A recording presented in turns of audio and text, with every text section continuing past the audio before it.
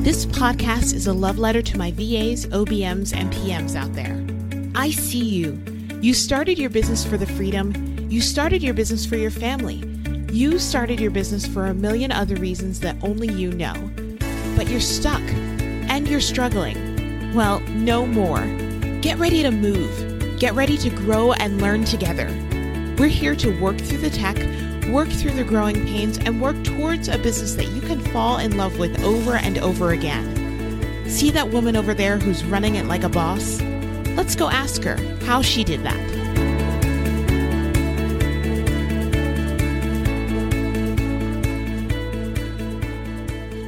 Hello. Welcome back to the How She Did That podcast.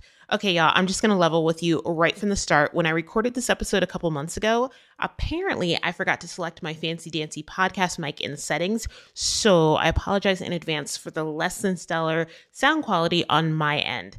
And I do think this is at least the second time I've done that this season. So I'm going to try to do better in the future.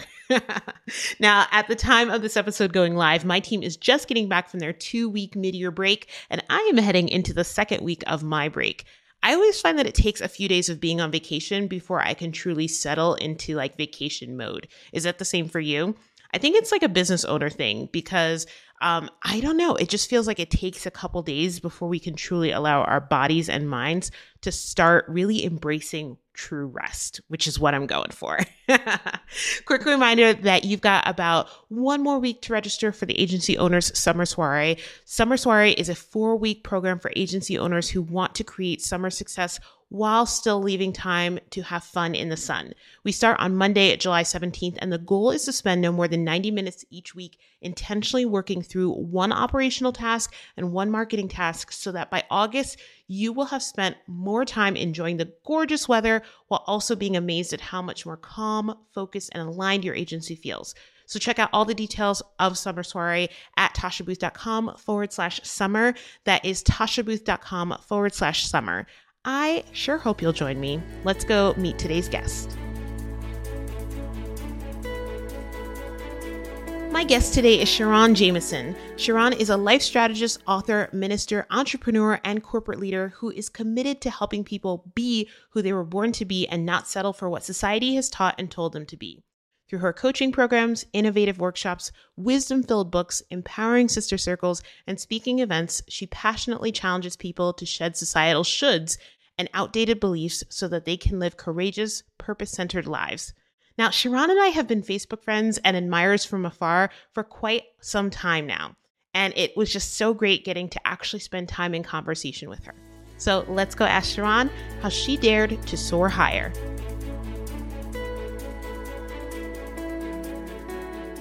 I am so excited to have you on the podcast. Thank you for being here. I am so grateful. I've admired you from afar, and you have inspired me from watching your journey. So thank you so much. I feel so honored to be here with you. Thank you so much. So please tell our audience who you are, what you do, and who you serve. Sure. My name is Sharon Jameson, and I do multiple things. I am a corporate leader in a pharmaceutical company. I'm also a minister, an author, and a coach and a DI advocate. And what I do is I exist at that intersection of healing, spirituality, justice, and leadership. Mm-hmm. And I work with entrepreneurs, visionaries, leaders to help people be who they were born to be. So they don't succumb to mediocrity, don't succumb to narratives, our culture, our gender, binaries, so people can really thrive. Mm-hmm. I think we settle in ways that we don't realize that our soul is not happy. Yeah. So I help people to get in touch with their soul and so that they can dare to soar higher and be who they want to be. And that can be different things at different times throughout their lives. Oh, I love all of that. And I am excited about the conversation that we're going to have because there's so many things that overlap in both of our lives and in both of our experiences. So this has been one of the best things about doing this theme this season for the How She Did That podcast. I get to talk to so many amazing women and hear their stories and hear the commonalities and like all of our human existences and all of our human experiences. So I'd love for you to share kind of how, your business and beliefs and your background kind of all collided for you. Sure, sure. My background, I was always interested in health and healthcare, but I always knew that we had to address the mind. But not just the mindset like we hear in all of the social media perspectives, but really that part of us, that deep part of us where our wisdom is, that really leads us and guides us and nourishes us and informs us. So I wanted to do something that will help people get to connect with that in a way so that they can be good leaders, first of themselves and then leaders of others. Yes. But many times you can't be a good leader if you can't lead yourself, because the hardest person to lead, hardest person to motivate, the hardest person to discipline is ourselves. And I really wanted to get better at that, because I realized when people are better leading themselves, they can initiate movements, they can start businesses, they can be better parents, they can be better in relationships. So it was really important for me to try to provide some tools, some tactics, and some wisdom so people could connect with who they were so that they can be more of who they are. Many times we shrink, we disconnect, we dilute ourselves, we edit ourselves not to fit into these situations or companies or corporations, and then we end up feeling hollow and defeated. And so that's what I wanted in my life. So I kind of put all those pieces of my life together, because I'm also a preacher's kid and grew up as a minister. So I wanted to find ways to merge those parts of us, that spiritual part, that leadership part, that justice part, because our spiritual part informs our leadership. And it's hard to be a leader when you're dealing with systemic barriers and narratives that prevent you from total self-expression and total self-optimization. Those things are connected. So I said, if I can do something to the spirit, people can be better leaders. If we can be better leaders, we can challenge all this systems and the structures that prevent people from total self-actualizing.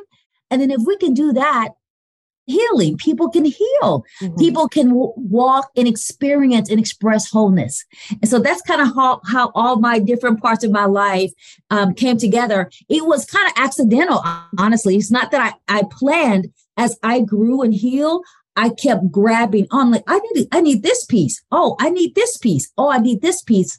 And that's how I started putting those four things together to do the work that I do. I love all of that. And I keep talking, or I keep coming back to this narrative as I'm talking to people about the fact that you're never starting from scratch. You're always starting from experience, right? And you grabbing those pieces of what you're learning and what you are healing in yourself and being able to use that with how you support others is amazing. And I think the other thing that I really wanted to get into was challenging your own beliefs and challenging kind of the belief systems that we grew up with, because you and I both grew up in the church.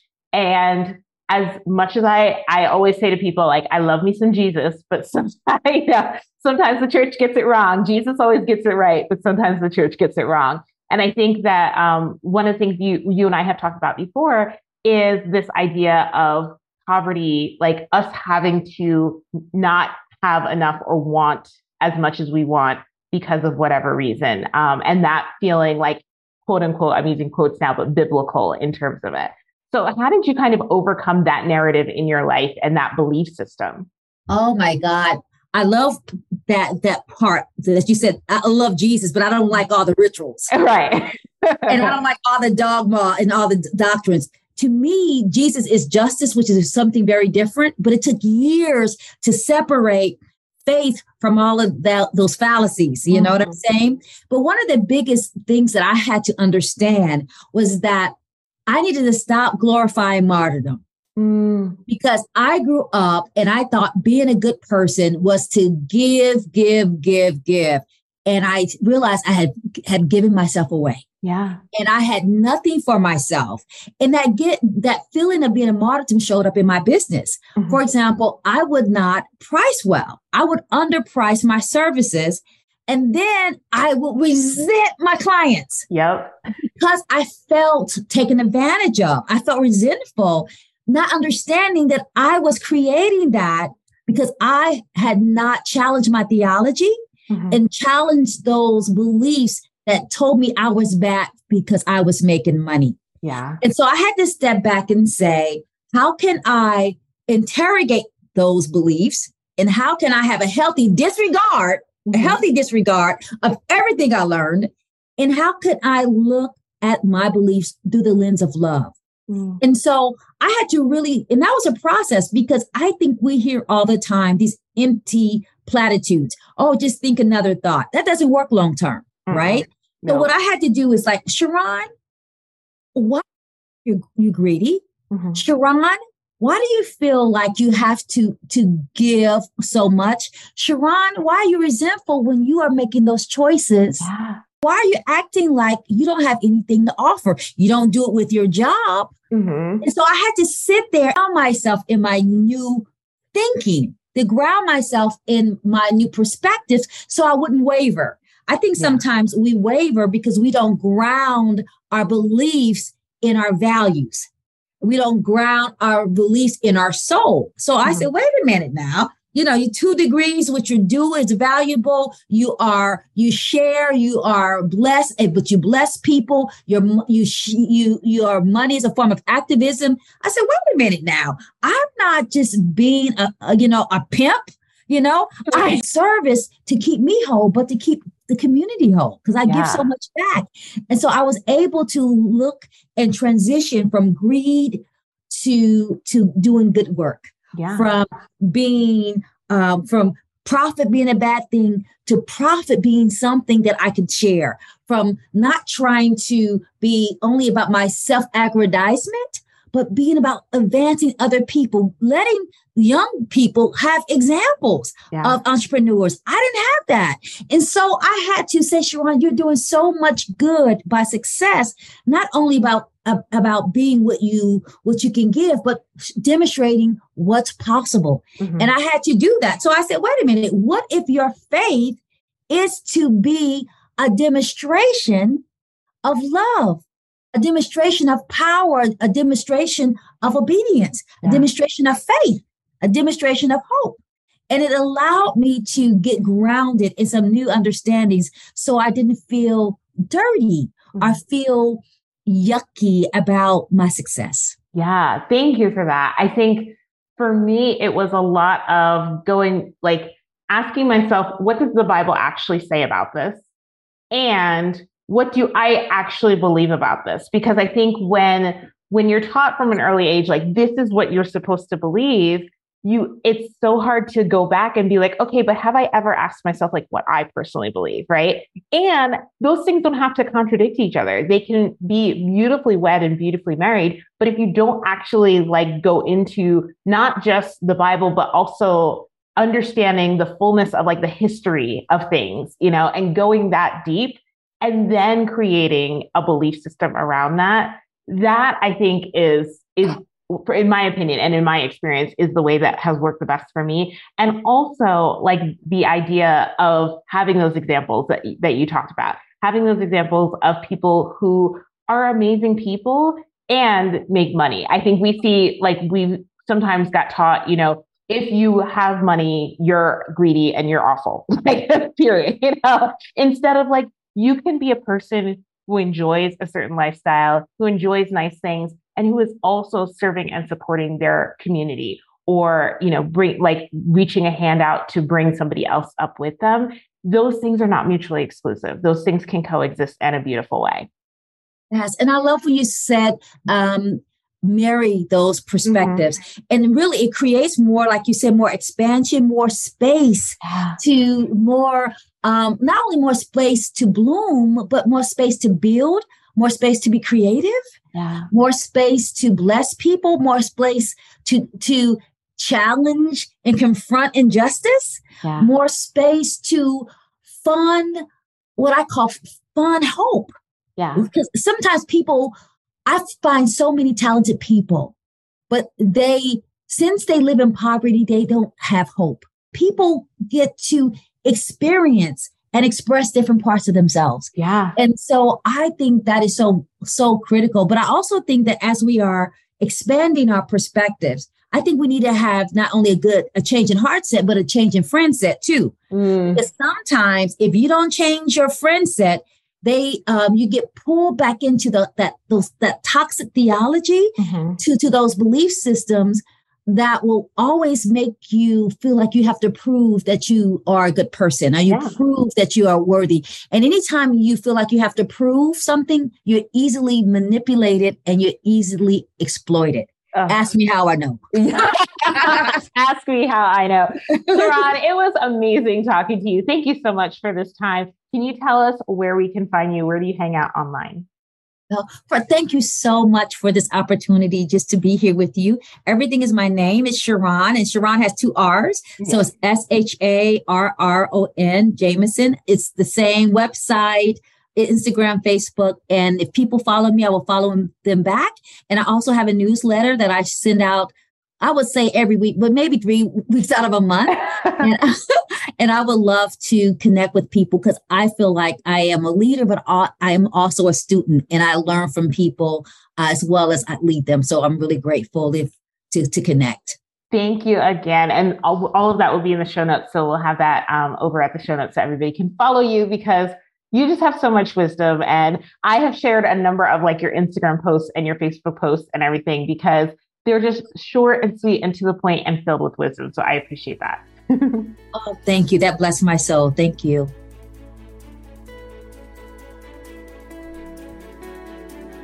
Thanks for listening. Before you go, be sure to head over to tashabooth.com/podcast to read the show notes and learn more about my upcoming programs, masterclasses, and live events. And if you enjoyed this episode, please leave a review and subscribe. Until next time.